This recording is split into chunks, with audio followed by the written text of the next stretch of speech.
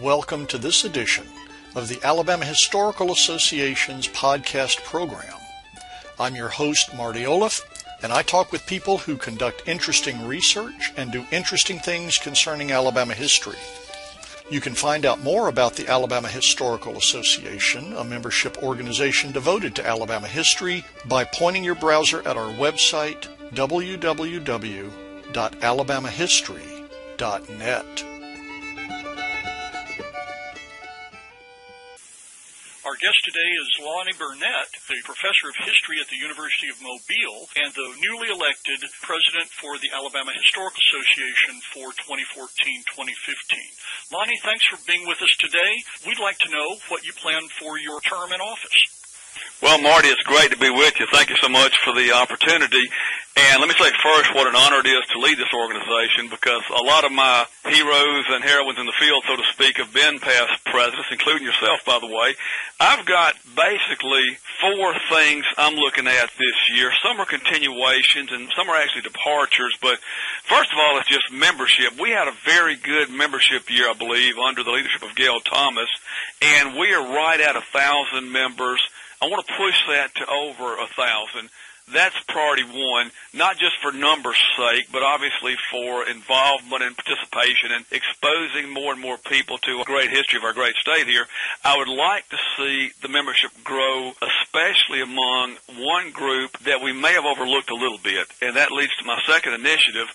I want to reach out in a big way to high school teachers. We're going to start this actually in Columbiana. The new superintendent of the Alabaster school system is a good friend of mine. He was actually our superintendent in Saraland. I'm on the school board in Saraland, and I've worked with him for a long time, and I've talked with him about sponsoring some high school teachers.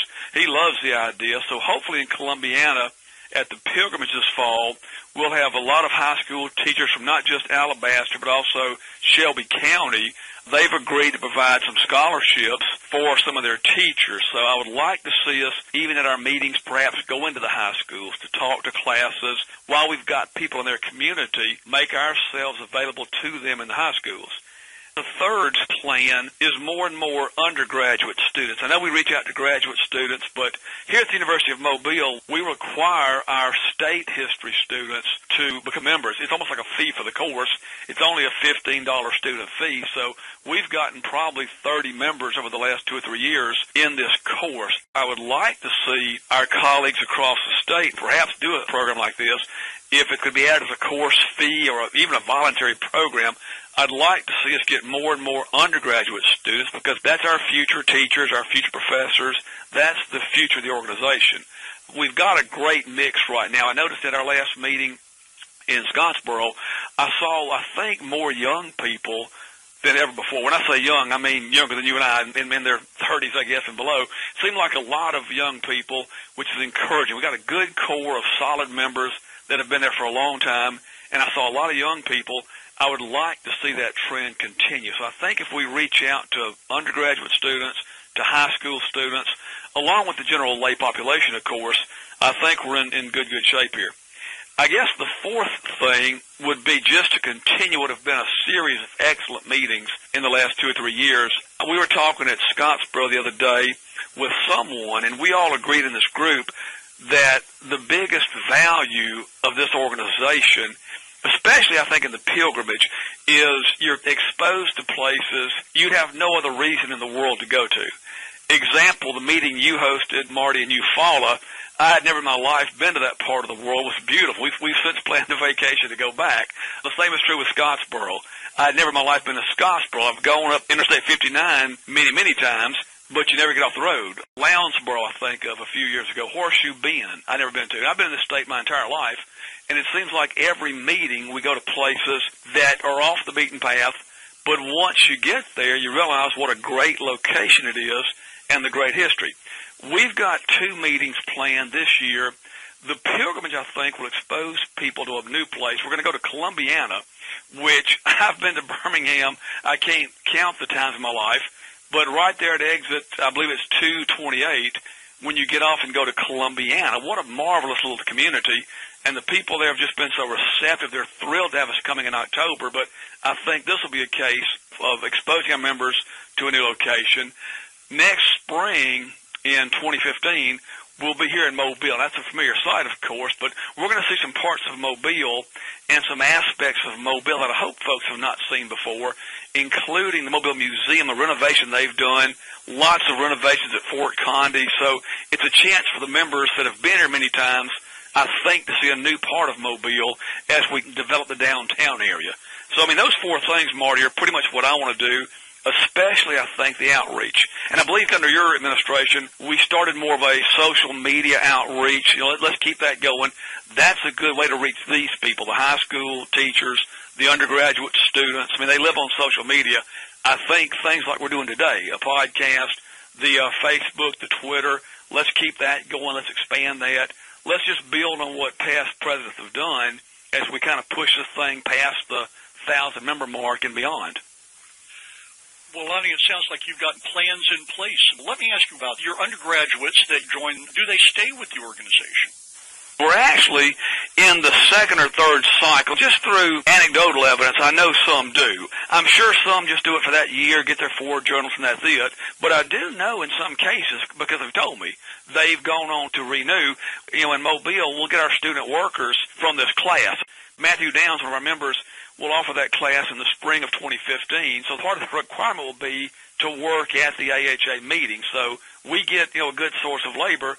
They get exposure to conferences. They can put this on their resumes as they go to graduate schools.